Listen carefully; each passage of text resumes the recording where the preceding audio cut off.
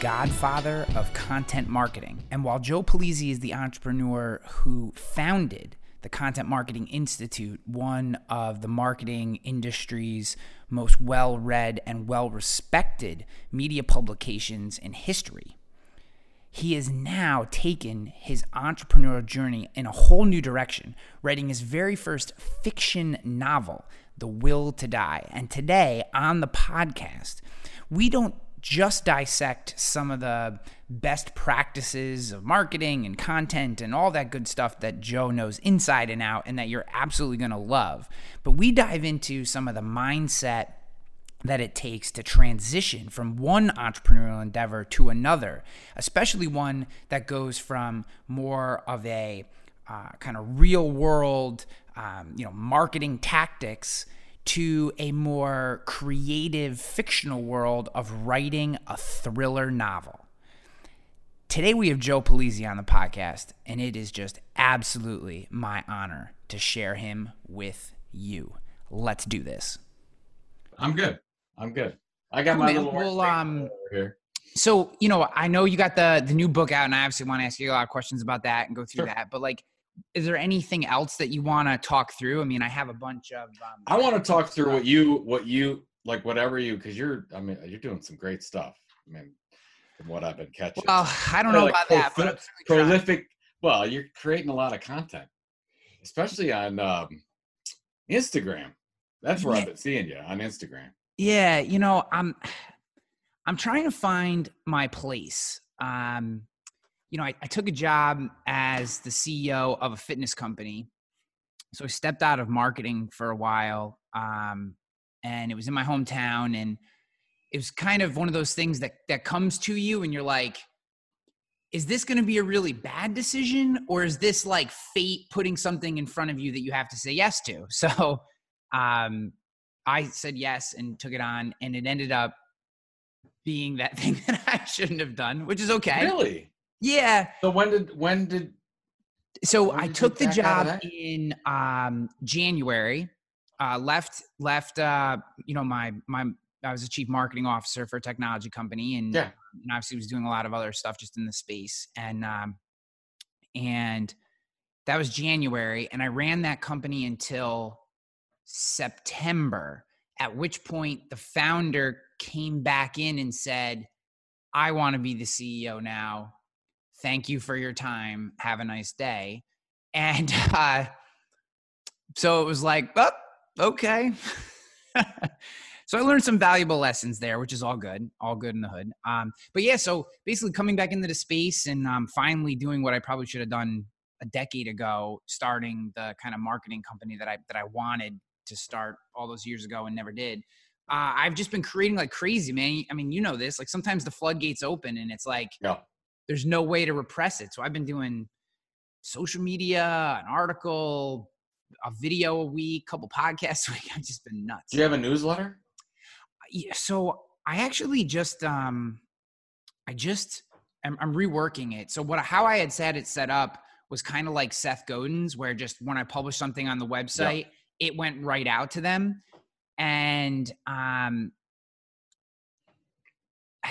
so I've just been watching my stats, and basically what ended up happening was people were finding me in other places, didn't want me to fill up their inbox. And I was getting about 15 unsubscribes every time I would publish a new piece of content. And literally people would be writing me notes like, I'm unsubscribing to this because I follow everything on LinkedIn, or I'm unsubscribing to this because I follow everything on Twitter. So I sent out an email last week and I said, this is our current setup.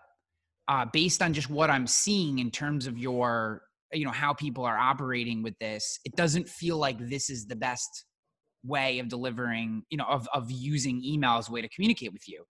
And the feedback I got was that's 100% true. So everyone basically said, we'd rather like a roundup email once a week with maybe some insights or some exclusive stuff or whatever. Like that's what we're looking for out of this medium. So I'm changing that up.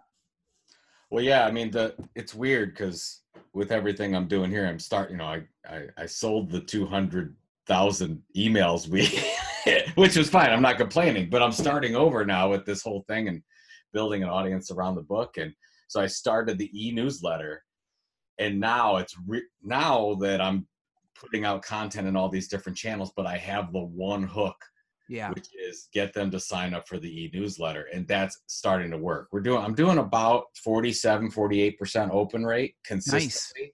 It's working really well, but it's different. Like, it is a different experience. You won't get it anywhere else. It's just like Ann Handley. I'm basically copying Ann's model. Yeah. Which, if you're going to copy anyone, right? Well, I asked her, I said, how did you get, I'm where she was 4 years ago with her starting hers. Yeah. And now she's, got 20,000 and working really well and can monetize and do whatever she wants to do with it. Yeah. So, yeah. So it's worked for me. Now I'm getting 5 or 6 or 7 subscribers a day.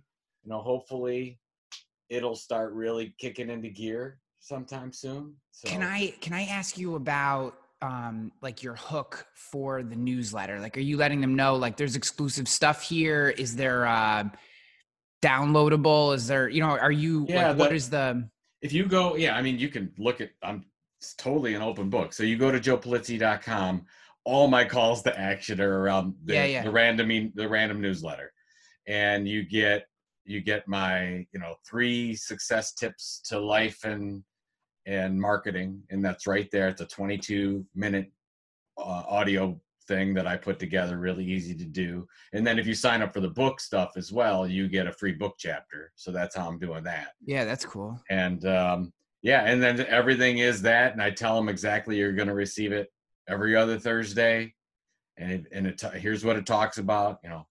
Writing, marketing, and money is what I talk about, and kind of random stuff that I think is interesting. Yeah. And so far, I'm surprised. So far, I get more people with nice feedback on that than almost anything I've done, which is nice. Right now, I built the base of it, and now I've just got to put the marketing juices on and see where it goes. So that's really interesting. One of the things that I've struggled with is what I can get paid for and what I'm most interested in are 2 completely different things, right? Like, have the family, got to pay the bills, got to make the money. And that comes from marketing, consulting, speaking, workshops. Like, that's how I get paid. The things that I'm the most interested in and the things that I like writing, researching, like diving into, not that I'm not interested in marketing, I am, right? But it's like, it's not your passion necessarily. Well, it's, what do you like? So what do you most like writing about and researching about? I love diving into human behavior and how do we get the most out of ourselves. Not so much like habit hacks like James Clear and stuff. Like, that stuff's cool and I definitely am into it, but I'm like so far down like Ryan Holiday's Stoic Trail, mashing that up against like Jordan Peterson and being an individual with like just, how do we have our own thoughts? Like, there's so much stuff smashed against our face every single day. Like, how do we actually operate as our own unique people? Because, 100 years ago, even though, there were plenty of distractions and people wrote about all the distractions of that day, there was still so significantly much less about what the world threw at you, that you were able to at least operate in your own head for small bits. And when I talk to people, oftentimes, this is the question. Like, I have a book that I'm starting to work on, and really the initial question was like, why do we hesitate? Like, why do people hesitate to do anything? Because I've been pounding insurance agents over the head for a decade to do very simple things, right? Like I've been teaching They Ask You Answer before Marcus wrote that stupid book, and which I love, by the way. You know what I mean? Like, I always bust his chops because I'm like, there's a decent chance that I taught you They Ask You Answer. You're just so freaking smart that you're the one that wrote the book. But probably true. No, that's actually how we found each other. We were doing similar things, and I was like, oh my God, look at this pool guy doing that. Like, we must be onto something. But and I would talk to these agents and I'd say, man, I've been teaching you guys this for a decade. Like, and nobody's doing it. Like, still no one's doing it. And then starting to hear their responses, then that put me down this trail. I started researching stuff, and long story short, I'm like, marketing tactics are great and I love them. And I could talk tactics all day long, but none of that, not knowing the tactics, is not the reason that people are not successful marketing. Like, that's, the tactics are never the issue. They're a symptom of what the issue is. That's my, I don't know. Okay. Does that make sense what I'm saying? Yes, it makes perfect sense. Here's my take. So if I'm you, I would mash those two together. I'm not going to call it the stoic marketer. Yeah. But there's not a lot of people out there. So marketing, right? And then you're really interested in this other side. So why don't you just take all that you're really passionate about and just position it to the marketing professional? There's not a lot out there. You could be the guy that talks about that. And then that way it fulfills your creative side that you really want to focus on, because and then all you're doing is you're just saying, you're just not putting it out to everyone. You're just saying, I'm going to put it out to these people that I already know really well. And that can still drive your marketing consultancy business and how you get paid.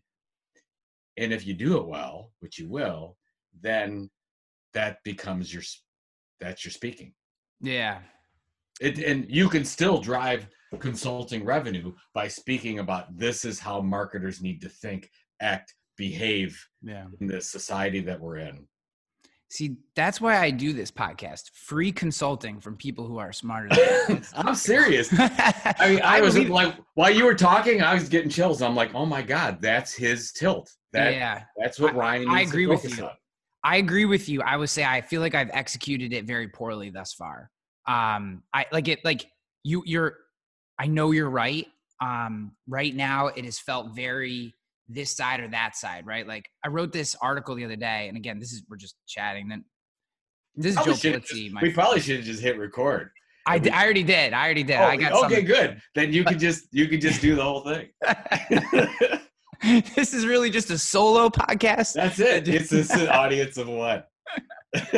Oh man. It's just funny, these things though. And to hear you say like you're restarting again, it like brings up a lot of memories, because I very much felt that way. Like at my before the iteration in between, when I had the CEO job, I went from like, I had built an audience of like almost 20,000 people just in email. We're doing close to 50,000 unique visitors to our website a month, just insurance content, insurance people. So like, we had built this audience where, dude, I was doing marketing videos specifically designed for insurance agents and getting 3,000, 4,000 views on an individual video. Then I go from that to like, 3 months ago, and I post my first video, kind of post this little break, and it gets like 200 views. And I'm just like, wah, wah, wah. You gotta start over. I know. It was just funny hearing you say that, but when Robert and I restarted This Old Marketing, the first episode, so we're on our, I don't know, 12th or 13th back since we did 200. Yeah. And now we're back to this. And the first one, because we were back and everything, it did great. And I'm like, oh my God, you can take a year and a half off and it's all fine. And then it dropped. Yeah. And I'm like, oh geez, I'm going to have to actually work at this. I've got to work to get the audience back. So I wasn't devastated, but I'm like, oh my God, they went somewhere else. Yeah. And the other things that I found, so I'm interested in your takes on this, because it just feels like in certain regards, we're in similar spots. So my very first podcast was Content Warfare. I built that up. I was looking at numbers. I was doing that podcast like in 2011, 2012. Creating a podcast or just distributing a podcast in 2019 going into 2020, it is uncomparable to what it was like distributing a podcast back in 2011, 2012, 2013. Like it's not even close. The amount of competition and high quality, like really high quality competition in the marketplace is crazy. I mean, and it's awesome. I mean, I listened to a lot of those podcasts, but there was a time when Content Warfare was one of like 30 marketing podcasts. Oh yeah. Now there's 300,000. I still have it on my iTunes list. Oh, you know what? Here's what I need to do too. Again, we're going to talk about your stuff eventually, I promise. That's okay. I'm going to put out, I've actually been thinking, I need to start putting out a couple unique episodes to that, because that still gets about 100 downloads a day. I know.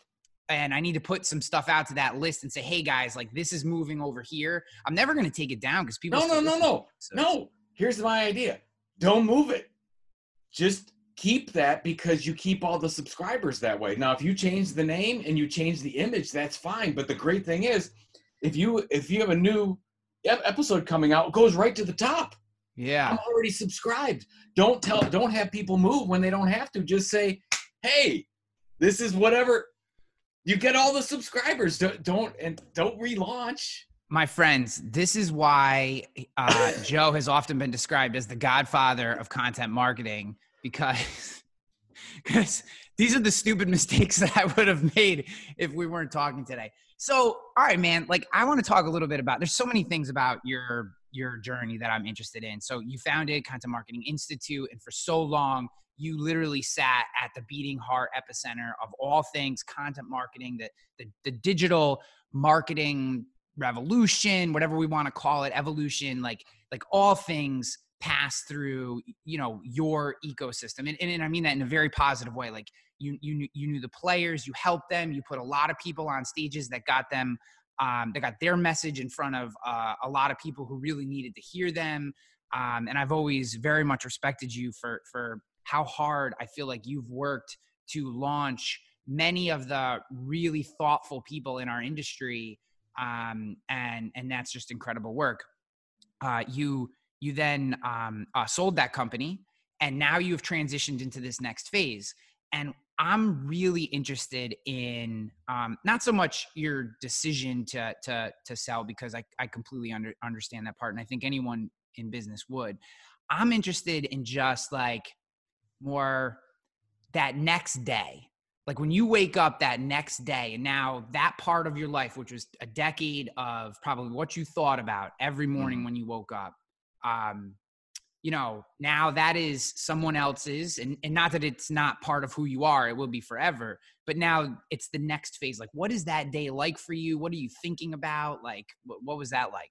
Well, first of all, thank you. First of all, the next day came a year and a half later. Okay.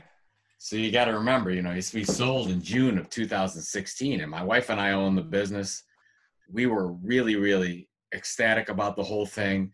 UBM, great company. We did our research. We knew they were going to take care of content marketing world. They're going to take care of the brand. They were going to take care of the employees. All that was great. But then you have something that's yours, and then I still worked there for a year and a half. And I'm not giving the orders anymore. Yeah. So from that standpoint, being an entrepreneur, as you get a little itchy. Yeah. So it wasn't until January 1st of 2018 that I was like, wow, we did it. Yep. That's when we really had the celebration. I don't know, it probably sounds weird to say that, because we had already sold. We were already compensated for the majority of that. So all that was great. Then, so just going back a little bit, go to November of 2017. I penned my blog post to the content marketing community on the CMI site. It was called the Love Letter to the Community. And I typed why I was leaving, and then I was going on to something else. And I didn't really say what that something else was. And then everybody's like, Joe, what are you going to do? What are you going to do? It was weird, right? I'm like, I don't know. I don't know what the next phase is going to be. I had to be honest. And that's where I got this whole sabbatical idea. And I talked over with my wife, and I read a lot on taking a sabbatical. And I said, nobody gets an opportunity to do something like this. Let's go big here.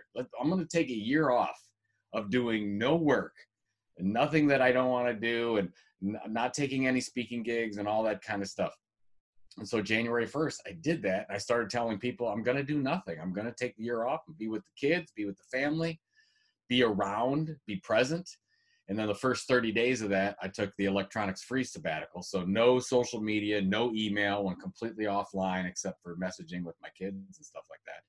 And then the other 11 months, that's when I started to get into the creative side of I want to challenge myself a little bit and do something different. And, sort of started writing what became The Will to Die. So yeah, it was a weird journey. But it's like, I always loved marketing, and I still do love, and I'm interested in marketing, but more, I was interested in being an entrepreneur. Yeah. And the marketing angle, and maybe you understand this, the marketing angle is just how you get there. That's how we made the money, and built the brand. But I love the people. I mean, the people in the content marketing community are the best ever. I mean, you talked about seeing some of these people grow up and become superstars in the marketing area. But they haven't changed. These people are still salt of the earth. You email them, you call them, they'll still do anything for you. I'm just happy that they still allow me to stick around. Yeah. Well, that part does not surprise me, but I will reiterate what you said. The people in particular, the community that I think gravitated around content marketing world and stuff.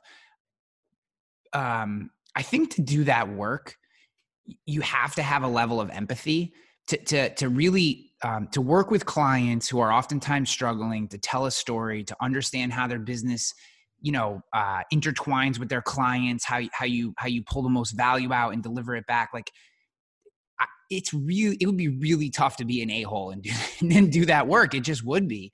And I would agree with you. It's a tremendous community, and I'm to a certain extent an outsider, but I love to see them, and I'm lucky enough. I know you're in there too. That the Speak and Spill community, a lot of them are in that community, and it's phenomenal to be part of that. Well, the one reason why, to follow up on what you're saying, is that if you're in the content marketing industry and you're doing consulting, or you are a marketing professional trying to create content, you have to be empathetic.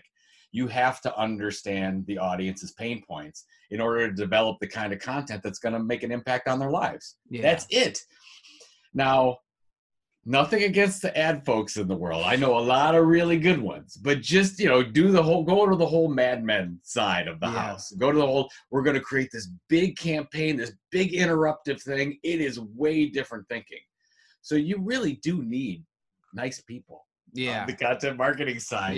Or because they understand humanity. I don't want to get too deep on it, but it's true. You really do have to. The first thing that you and I do when we go into consulting and we're looking at this, we have to say, okay, well, I don't want to know necessarily what you're selling here. I need to know who the audience is. And what they're challenged with. Because that's where you start. And then you can figure out down the road what you're going to end up selling. But that's the issue that most people struggle with in marketing. Marketing's completely changed from that standpoint. You don't start with your product anymore. I don't do it. Some people still do it that way. I don't do it that way.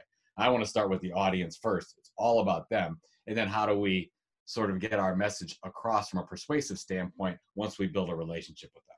Do you think that, going to your kind of advertising Mad Men comment, do you think that content marketing and some of the principles of content marketing have started to leak into the advertising world? To me, I've seen, at least in the last year or so, it sounded to me like content versus advertising eating content marketing. Even though I think advertising budgets are often higher, the principles of content marketing have actually started to eat advertising. If that's happening at all. Do you see any of that? Somebody asked me years ago, would content marketing just become marketing? And this is back in 2008, 2009. I said, yes. I think that it's just the right way to communicate with people. I mean, get marketing aside. This is how you should communicate with other human beings. You should be thoughtful. You should care about what they care about. You should try to provide value outside the products and services you sell. Just very simple. Okay, now go to today. Look at Procter & Gamble. Right? Procter & Gamble has turned that advertising machine on its head. And what are they now doing in their 30-second spots? They're doing tutorials. And it's around this brand called Homemade Simple. Well, people don't realize that's a content marketing brand that they started back in 2008 or something like that. And they started it with a blog and an e-newsletter. And now they've created it and then they've integrated it into their ad program. And now they have a product line called Homemade Simple. And they've got a whole research facility around. I'm like, brilliant. This is the way that it should be. Is Procter & Gamble alone in this? No. I mean, that's what we'll see. I mean, we've sort of seen Red Bull go into that area. We've sort of seen, Aero Electronics go into that area, but we'll start to see more of that happening as we go, because, how is it going to work if you don't do that? I'm just going to throw the 30-second spot. It's still alive. It's not going to die anytime soon, but it's a lot harder than it used to be. Yeah. I'll be honest, you're just watching. My son turned 6 today. And congratulations. Happy birthday. Thanks. Yeah. It does feel like an achievement that I've kept him alive this long, to be honest with you. It is. It is for all of us fathers. Right. It's so much. It's way more his mom than it is me. It's almost in despite of me than it is because of me. There's no doubt. But I look at the way he consumes, right? The way that he consumes content in any form. He doesn't care, nor does he even try to learn how to use the regular TV remote. What it's Netflix, Amazon Prime, YouTube. He knows how to navigate them basically via the talk button into the TV. So he presses a button, TV turns on, play. He right now he's super into Michael Jackson. Play Michael Jackson, beat it. Dun, dun, dun, dun, and he starts dancing around the room.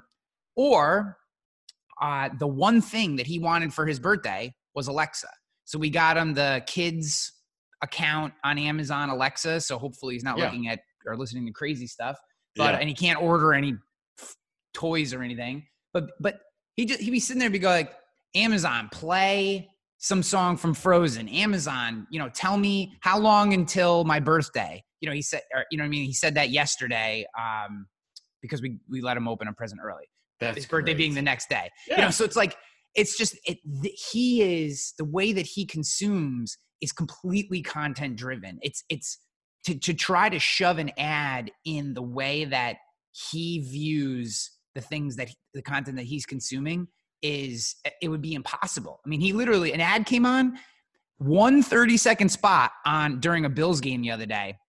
We're watching the Bills game and there was like a quick injury and they played 1 30-second spot and he looks at me and goes, Dad, these commercials, oh my God, they're so long. It was 1 30-second spot on this injury timeout. It was crazy. They got no patience for it. No. But what's great about what you're saying is I've been seeing it and I think that, I don't know when it's going to be, but it's happening right now, this whole thing about voice. Yeah. This is huge. I mean, they're going to look back in 10, 15 years and say, what were we doing using our fingers to search on things? This is crazy. Yeah. I mean, everything is going to go voice. And at least from a business, I think you have to start thinking about that because who's not going to use this? I mean, I get frustrated just if I'm on, I've got a Roku. So I'm fiddling around on, let's say, Amazon Prime or Netflix, and I'm going up or I want to search for something and I don't have my voice set up for it yet. It is frustrating. Yeah. I've got to do the and then scroll over to the, whatever I'm searching for. Oh, geez. I almost think they make that system difficult so that you'll use the voice. I think the computer's like, I don't want you typing things in here. Just tell me what you want me to do. You know what I mean? Like that's that. But all right. Well, we've spent the first 30 minutes here talking about a bunch of different things which are interesting, but really what I want to get into this novel that you wrote because and there's a bunch of parts of it. So you are absolutely entrepreneur. You phase out of one entrepreneurial journey and you're into this next chapter, probably not the last by any regards, but certainly the next. And the thing you decide to do is write a fiction novel, a thriller, The Will to Die. And it is like that sexy project that probably every creative wants to do, write a fiction novel, but never actually ends up doing. So talk to me about the decision, like, is this something you've always wanted to do? 2, talk to me about the process and maybe the business of a novel book. Like, I'm so interested in it. You want to know about the gut wrenching process? Yes. Yeah. Creating a fiction novel. So first of all, as you know, I've written co-written 5 nonfiction marketing business books. A couple did fairly well and whatever. Some of the best in the business. And well, thank you. But my wife never read any of them. She read the acknowledgments page of all of them because she wanted to see what I said about her. Yeah. But that's it. And I almost took it as a challenge. I really wanted her to read something that I wrote. And I'm like, well, what does she like to read? She likes to read thrillers and mystery novels. That's her jam. So I'm like, well, if I'm going to get her to read something that I put together and create, I'm going to have to create something for her. Yeah. So that was my thinking. So in January of 18, when I went on this sabbatical, that's when I started writing this thing and getting it together. And so that's the primary reason. I really wanted to do something for her, and as sappy as it sounds, I wanted to give her a gift. Hopefully she would like it. And then I also wanted to challenge myself creatively, for sure. Because, and I don't want to make it sound, I mean, I've written probably 5,000 blog posts on content marketing.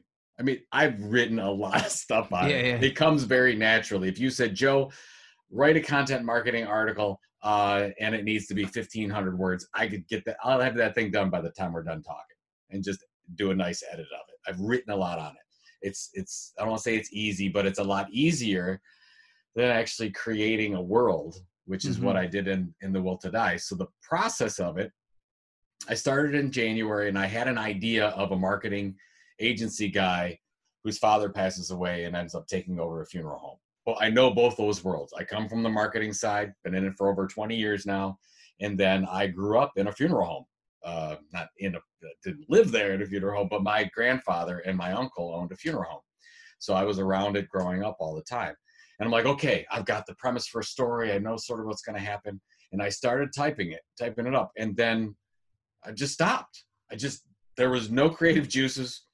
I'm like, what am I going to do with this? And I talked to a lot of really smart friends of mine who were writers who had written fiction like this. And the consensus seemed to be, at least from the people I was talking to, like, well, put together the outline, put together your chapters and get them all set up and then knock out the chapters as you go. And then you put it together and then that's your first manuscript. I'm like, well, you made it sound really easy. I drew a blank. I had absolutely nothing. And it was really, and I would sit in front of the computer and just nothing would happen. I couldn't bring the story together from an outline standpoint. And so fast forward like 10 months, not kidding you, of some 9-10 months of writer's block, nothing. Yeah. And so then, and I apologize because I can't remember who the guest was, but I was running and listening to a James Altucher podcast. I don't know if you listen to James. Oh, I do. Got some really good guests on there. So I really look for the guests, and I can't remember which writer was on there, but he was talking about how to get over writer's block. So I'm running. I'm really interested. And he said, look, don't overcomplicate it. Just sit in front of however you write, whether you're with the written word, paper and pen, or on a computer processor, and just start writing about anything. Just start writing. And he says, what do writers do? Writers write. So every day you need to write. So set a goal, 250 words, 500 words, 1,000 words to write. And I'm like, oh, that seems really easy. I'm going to do that. So first couple of days, I just started writing gibberish, basically. Yeah. For the first couple, just to get to my 500 words. And then I started to get into the rhythm of telling the story, and it started to come together. And so 500 words, I remember one day, I think I wrote 3,500 words. Like it just was on. And I'm going, oh my gosh, I can't believe it. And I came downstairs, my office is upstairs, came downstairs to talk to my wife. I was typing for hours. And I'm like, I can't believe it, what the character did today. You'll never guess. And she's like, you didn't know what the character was going to do? I said, I had no idea. It just happened, which is when you get into the flow, those are the kinds of things that were happening. So restarted in October and finished the manuscript January 21st of 2019. So basically, let's say 3-4 months from when I just got out of my own way, and every day at least 500 words started to write. And then I think the initial manuscript had almost 100,000 words, and send it to some reviewers, then send it to multiple editors, copywriter, another editor, another round of reviews. And I would say the final was probably April, May that we got to before we got into figuring out who's going to read the audiobook and things like that. and 86,000 words, almost on the dot, and 8 hours and 4 minutes of narration time for the audiobook. So wow. Did you read it? No, I tried. I read all my other books. Yeah. And I'm like, oh, okay, well, it's not. And then it's very difficult because you got to sort of do the other voices and the other mannerisms. So we hired a great guy called Kyle Tate, named Kyle Tate. And Kyle did a fantastic job with it. He's a voice actor. He's done tons of thrillers. Yeah. And so he took it the rest. Thank goodness. Best money I've ever spent. I believe is that. Not reading it myself. So I've heard that from other fiction authors, that it's not like doing your own with your nonfiction work. The audience almost prefers for the author to read it, because then you can kind of inject some thoughts and stuff. But when it's nonfiction, or when it's fiction, they're like, please, author, don't read it. Like, hire someone who knows what they're doing. Because it's like acting, it seems like. It is absolutely acting. And so I would recommend, if you're ever going to do that. But I agree. If you're doing a nonfiction book, try to read it yourself if you at all possibly can. So in writing fiction versus nonfiction, I'm sure there's some like obvious things, but what's like one maybe non-obvious difference between the two? Maybe something that was easier or similar that didn't seem, is there anything that you just said, you know what, people wouldn't realize that this happens? Well, the one thing that comes to mind right off the bat about the similarity is the importance of editing.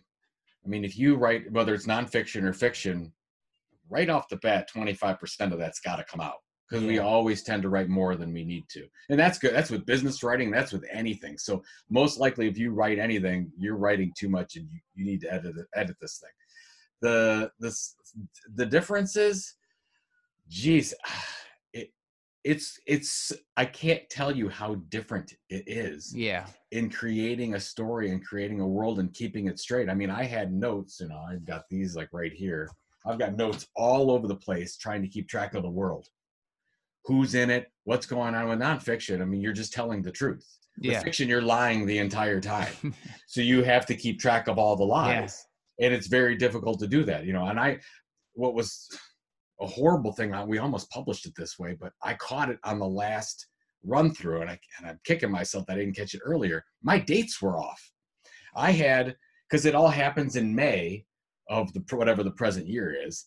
And I actually, the way that I did things, and I said May 13th or May 9th or whatever I went through, and they were off in how the story was working, and sunrise and sunset. And I'm like, I can't believe it. Somebody would have called me on that. How did I get that wrong?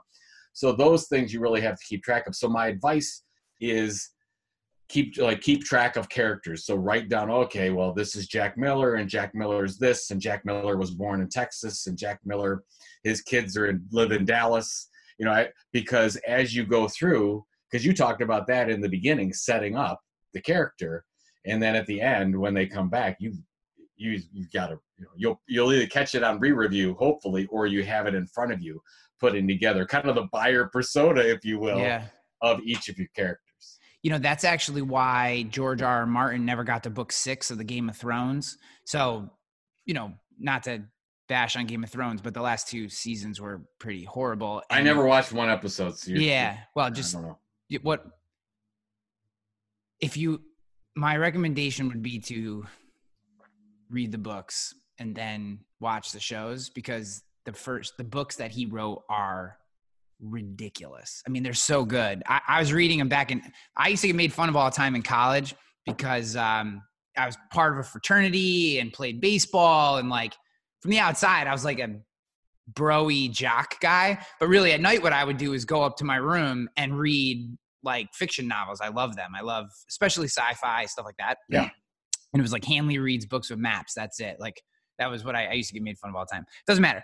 So, so long story short is one of the reasons that he gave for never actually getting to book 6, and each book took like almost logarithmically longer to produce than the book before it, was because he had allowed the world to get so big and so expansive that he couldn't keep track of the characters to bring them back in. And he said at one point he had an army of almost like 1,000 readers of Game of Thrones that he would have to call upon. He would send out emails and go, I have no idea what color you know, this character's eyes are, who lives in this part of the country, you know, and it just became like every little detail, you know, to pull those back in, it was too big. The world had gotten too big for him. And it's just really interesting to hear you say that, because I always thought to myself, like, if having never gone through the process,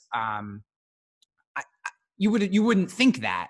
And then to hear this guy say that, who you would believe in your mind, you're like, he's so dialed into this world, like you just know everything. But you know, you can't remember what someone's eye color was from chapter 3 of the first book when you're, you know, and so that makes a lot of sense. And plus, when you're writing, you're in now I know you go through, you know, Martin went through a lot of different revisions of those things, but you know, as you're writing, you're in the zone. You don't necessarily know. You might have written something, but you don't know all the details that you just wrote, if that makes any sense. Oh no, it completely does. It almost is like you're Michael Jordan at the free throw line. Like you're in the zone. You're just focused on that. You're telling the story. But somebody just asked me the other day. They asked me about the character Brenda in more detail, and I was like, Brenda, I don't remember what. And then it took me a while to say, oh, Denise's girlfriend Brenda, and all this whole. And I'm like, okay, I got it. It just took me a while to get there. You know, it's funny, that stuff even happens in like nonfiction books too. You know, I was listening to Robert Greene, who I'm a big fan of. I think, well, a lot of people are a big fan of Robert Greene, but I'm like 3/4 of the way through Mastery, because it's essentially like it's like a college textbook on being awesome. But it's a lot, you know. And he was telling a story he was on Joe Rogan's podcast, and he was telling a story, and then Rogan followed up with a question, and literally he had to be like, I don't remember. It sounds like something I wrote, but I don't remember exactly what you're talking about.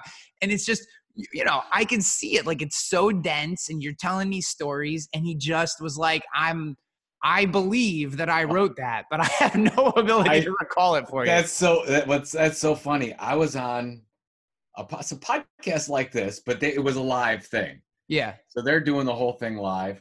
And this was when Epic Content Marketing came out in 2013. And there's a chapter on the 6 aspects of Epic Content Marketing. And the host said, Joe, we love Epic Content Marketing. In chapter whatever, you talk about the 6 aspects of Epic Content Marketing. Can you quickly run through those? And I'm like, I don't know. But the 6, I can name up 4 of them. But can't, all 6? Yeah. I can't. How about you tell me what they were? I said, I can't really. So I didn't say I can't remember. I said, well, I don't want to go through all 6 right now, but here's the 3 key ones that I would remember. So good. Oh, so that's true, great. Man. That is great. I love that.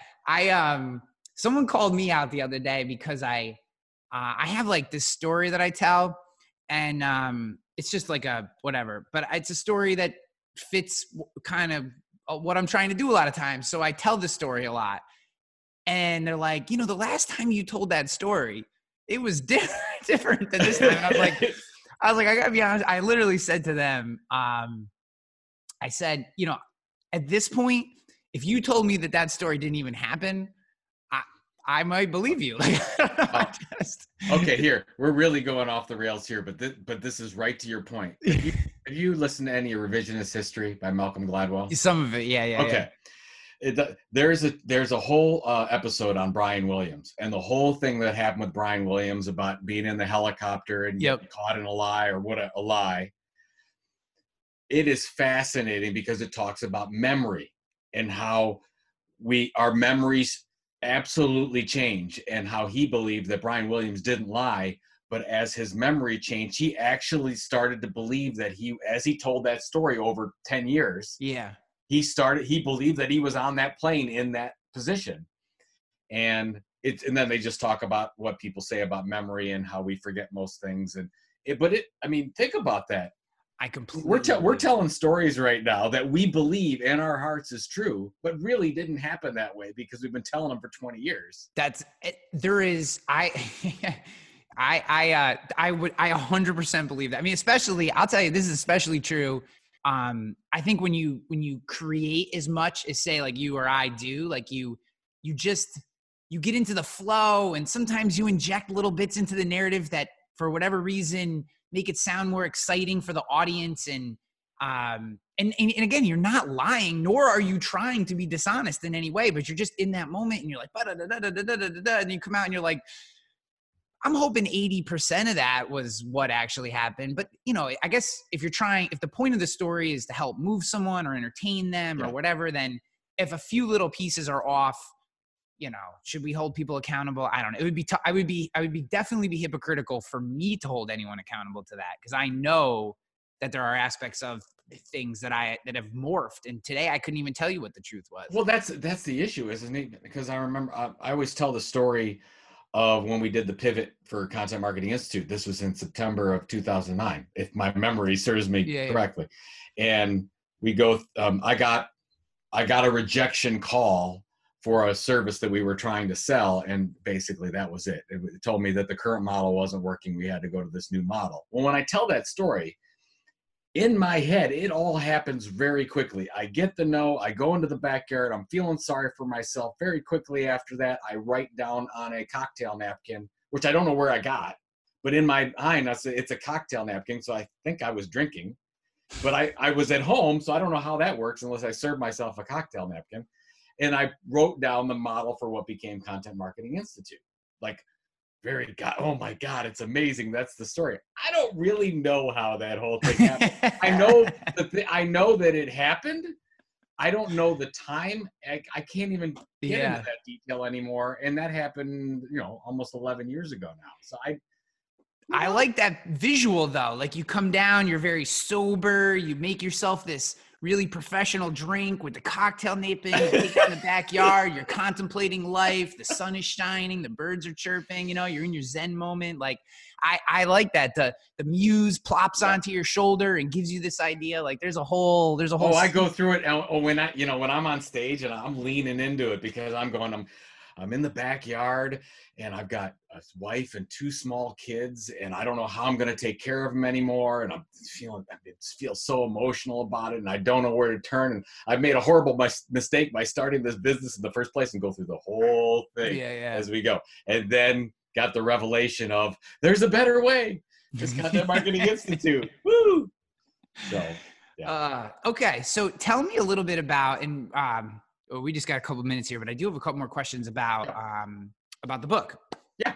And my questions are around like so launching a fiction novel versus launching a nonfiction book. What are some of the differences between like putting them out into the marketplace? We talked a little bit about the beginning about you're building a new email list, which is specific to, you know, kind of maybe tailored more towards a community of people who would be interested in that. But what other things are you doing that maybe you wouldn't have done with some of your previous work? Sure. The launching of, if you just look at how most people launch a fiction and a nonfiction, it's very, very similar. If you're working with an agent and then working with a publisher, the process is long. So you're at least 12 to 18 months out from acceptance of that proposal until you see, and then you launch everything at the same time. I launched the audiobook, the ebook, and the print book all at the same time. That's what I did with the last 3 of published nonfiction published with McGraw-Hill. That's the way we did. And when I did research on how people launch novels, it's pretty much the same. If you launch with a traditional company, which we did not, traditional publisher like a Simon & Schuster or whatever, takes that long time. They launch them all at the same time, big lead up, 3-month marketing time up to that point. And then if you are a self-published author, you're basically focusing on the Amazon ebook. And then you might launch a companion Audible version of it. So everything's on Amazon there. Now, a couple things with this whole thing. First of all, I had a pretty good marketing. I still probably do have a pretty good audience of marketers that follow me, and especially on the social media channels. But I don't have anybody that follows me for nobody even knows that I'm writing. This is a whole new thing. So I'm figuring out, how do I build an audience with this thing? So keep that there. I have no audience. I have just people that like my marketing stuff. Great. That doesn't mean anything when I'm launching a fiction novel. But then as I'm doing research on how to launch a fiction novel, I honestly, Ryan, I got frustrated because everyone does it exactly the same. Yeah. I'm like, you are, and most of the time, you are just beholden to Amazon. You got to focus on Amazon this, Amazon that, because if you don't bow before Amazon, nothing's going to work. And I'm just like, there's got to be another way. And I was desperate to look for case studies of authors out there just trying different things. Not much out there. Yeah. Everybody's pretty much doing it the same. So I said, okay.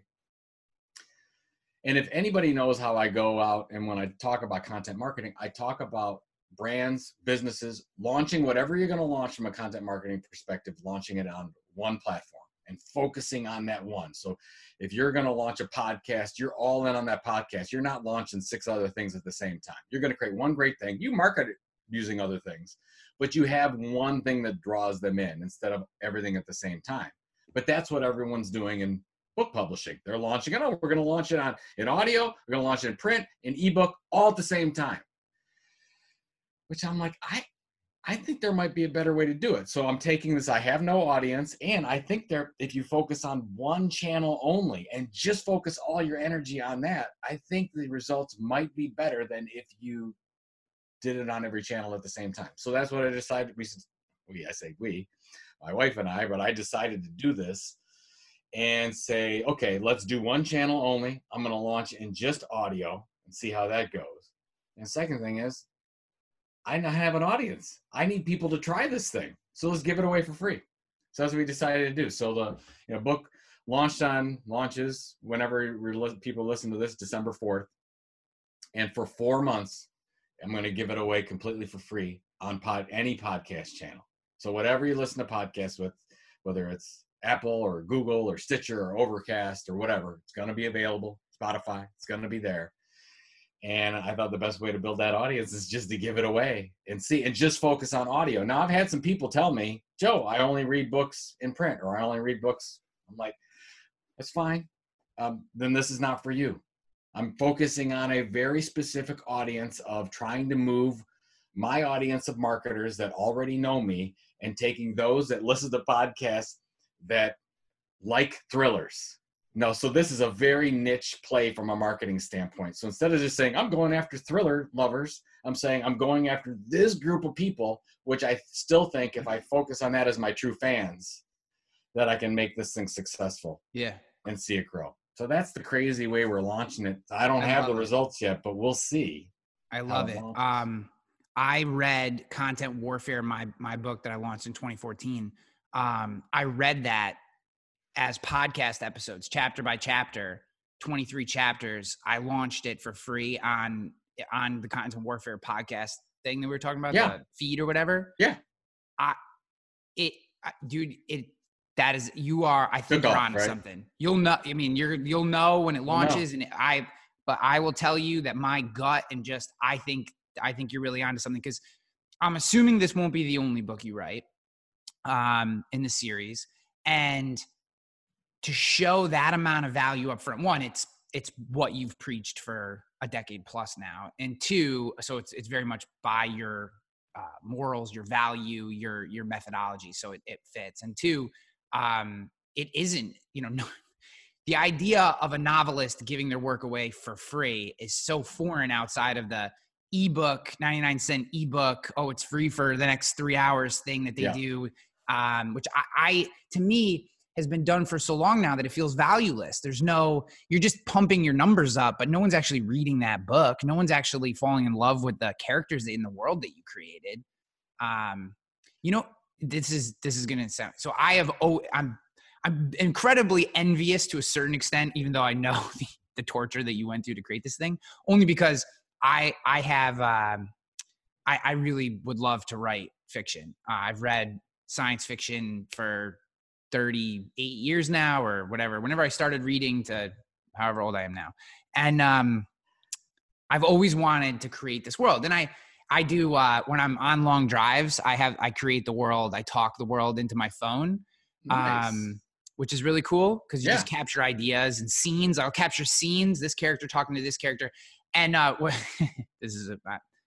tend to ramble, but my son listens to my talk to text because he likes to play with it.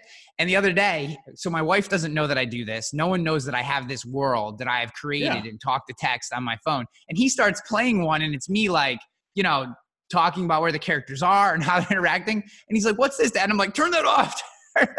That's awesome. I don't want anyone to know that exists. That's great. But what I've always wanted to do, what I think would be a great idea for a newsletter, because it's something that as a fan of certain worlds, I would have loved to have seen, is conversations that only exist in that newsletter. So you had mentioned Brenda and Jim Miller or whatever the guy's name was. Like, if there's a conversation that they could have about something pertinent to the book that's actually not in the book and won't be in the next book, but actually pulls them in or explains something that happened, but it's the only way you see that conversation, which could literally be like 3 sentences, hopefully cryptic with a cliffhanger that doesn't give you the answer but pulls you in. But like that type of original but vanishing content to a certain degree, I've always been like, man, there are pieces of books that authors could fill in around, like what Star Wars is doing with their movies, but not full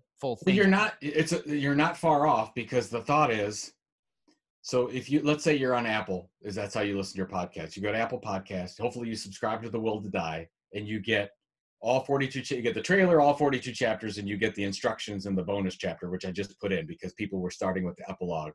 So I need them to start with the prologue. But anyway, so I just did that. And so I'm working on Will Pollitt.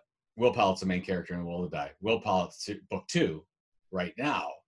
And if I continue to do this, the thought is, to your point, every, couple weeks, a month, I'll throw in like a little episode, little chapter leading to, you don't have to wait for, this is it, it's coming here. I can lead them in and keep them going and keep them hooked.